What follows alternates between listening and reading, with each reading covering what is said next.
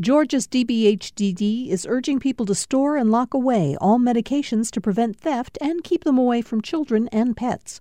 Old medications can be disposed at Dropbox locations. Dropbox locations can be found at opioidresponse.info. Welcome to the new Georgia Today podcast from GPB News. Today is Tuesday, January 10th. I'm Peter Biello. On today's episode, a dominating win for the Georgia Bulldogs. A group of high school students is suing its school district over the right to wear clothes that supported the Black Lives Matter movement. And you may want to fill up that gas tank tonight if you can. We'll explain why. These stories and more are coming up on this edition of Georgia Today. There are close championship games, and then there was last night's game between the Georgia Bulldogs and TCU. The Bulldogs won their second straight college football championship last night when they handily defeated Texas Christian University 65-7. No team has ever scored more points in a national championship game, dating to the beginning of the Bowl Championship Series back in 1998. Georgia scored all 6 times they touched the ball in the first half, with quarterback Stetson Bennett throwing 2 touchdown passes and running for 2 scores. Georgia went 15-0 overall this season after losing 15 NFL draft picks from the 2021 team. Coach Kirby Smart talked about the team's will to win in an early morning press conference. Last year's team probably had more talent on it, but this year's team was different. Like they just had this eye of the tiger they weren't going to lose. The top-ranked Bulldogs became the first school to repeat as champions in major college football since Alabama a decade ago, and the first to go back-to-back in the 9-year history of the 4-team playoff. Former Georgia football coach Mark Richt is among 4 coaches and 18 players in this year's College Football Hall of Fame class. The National Football Foundation and College Hall of Fame made the announcement yesterday. Richt headed the Georgia program for 15 years, from 2001 to 2015, when he had an overall record of 145-51. His UGA win total is second only to that of Hall of Fame coach Vince Dooley.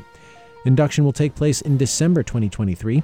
Richt will be the 5th coach from UGA to enter the College Football Hall of Fame. 3 black high school students in southeast Georgia's Effingham County have filed a federal lawsuit against their school district, alleging they were prohibited from wearing clothing with Black Lives Matter messaging. GPB's Benjamin Payne reports. The students say the Effingham County School District violated their First Amendment right to free speech by barring any clothing wearing Black Lives Matter wording. They say they were told it would be disruptive. Meanwhile, they claim that same dress code allowed for displays of the Confederate flag. Other civil rights violations are alleged in the lawsuit, which describes the school district as being deliberately indifferent to acts of racial animosity. Among them, it alleges a white student received permission from a teacher to wear a Hitler costume to Effingham County High School during the school's Spirit Week. GPB requested comment from Effingham County School District Superintendent Yancey Ford. He says the district has not yet been served with the lawsuit and that the district would respond to the allegations in court. For GPB News, I'm Benjamin Payne. The city of Atlanta is being called a climate action leader by an international nonprofit ranking cities worldwide on their environmental efforts. GPB's Amanda Andrews explains. Worldwide, only 122 cities made the CDP list. Atlanta received an A, the highest ranking possible. To qualify, cities must disclose their emissions, set renewable energy targets, and publish a climate action plan. Lisa Carter-Jones is president of the Georgia-based Captain Planet Foundation, a youth-focused environmental organization. She says making the list combats misconceptions people have about Georgia. A lot of us in the South, we see or feel like the rest of the country thinks that we are lagging behind or we're not necessarily doing the work that needs doing. And that is just not true about this city and the leadership of the city. Atlanta Mayor Andre Dickens says the city is working towards using 100% clean energy by 2035. For GPB News, I'm Amanda Andrews. Atlanta Mayor Andre Dickens recently marked the close of his first year in office. During that time, he worked to stymie an effort by some Buckhead residents to secede from the city altogether. GPB's Riley Bunch has more on his efforts to keep Atlanta together. In front of a large crowd of Rotarians gathered for lunch Monday at a swanky Buckhead restaurant, Dickens said he has been, quote, intentional about spending much of his first year in office focused on the neighborhood. Being out and about in the community, being able to work with Buckhead community members and members across the community is important to me. We have always kept our doors open to be able to hear concerns and address them as quickly as possible. The area, like all of Metro Atlanta, has been plagued by a high rate of violent crime. Concerns prompted an effort by some residents to create their own city during the last legislative session. The proposal failed, but still looms under the Gold Dome as state lawmakers have returned. For GPB News, I'm Riley Bunch.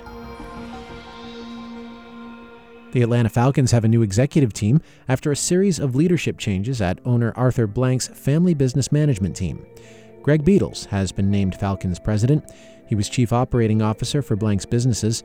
And longtime Falcons executive Rich McKay has been named CEO of Blank's sports and entertainment businesses, which include the Falcons, Atlanta United, and Mercedes-Benz Stadium. Today marks the end of Georgia's 9-month gas tax suspension. Prices are expected to jump 29 cents per gallon when the tax resumes tonight at midnight. Governor Brian Kemp signed a law temporarily suspending the tax amid soaring prices last March and has since extended the suspension multiple times. AAA says the average price for a gallon of regular unleaded in Georgia is around $2.81. Before we end the podcast today, we've got one more tidbit from last night's national championship game. There was a notable bulldog who didn't get to witness the victory. Georgia's famous mascot, UGA 10, did not make the trip to Southern California for the championship game. The bulldog is a fixture at Georgia games, wearing a little UGA uniform and hanging out in an air-conditioned doghouse on the sidelines. His owners told WTOC television the cross-country flight would have been too difficult for the 9-year-old bulldog. But it is safe to say UGA 10 will enjoy the upcoming victory parade in Athens. And that is it for today's edition of Georgia Today. If you've got thoughts, send them to us by email. The address is georgiatoday@gpb.org. And for more news from GPB, go to gpb.org/newsletters and sign up for the Georgia Today newsletter. I'm Peter Biello. Thank you so much for listening. I'll see you tomorrow.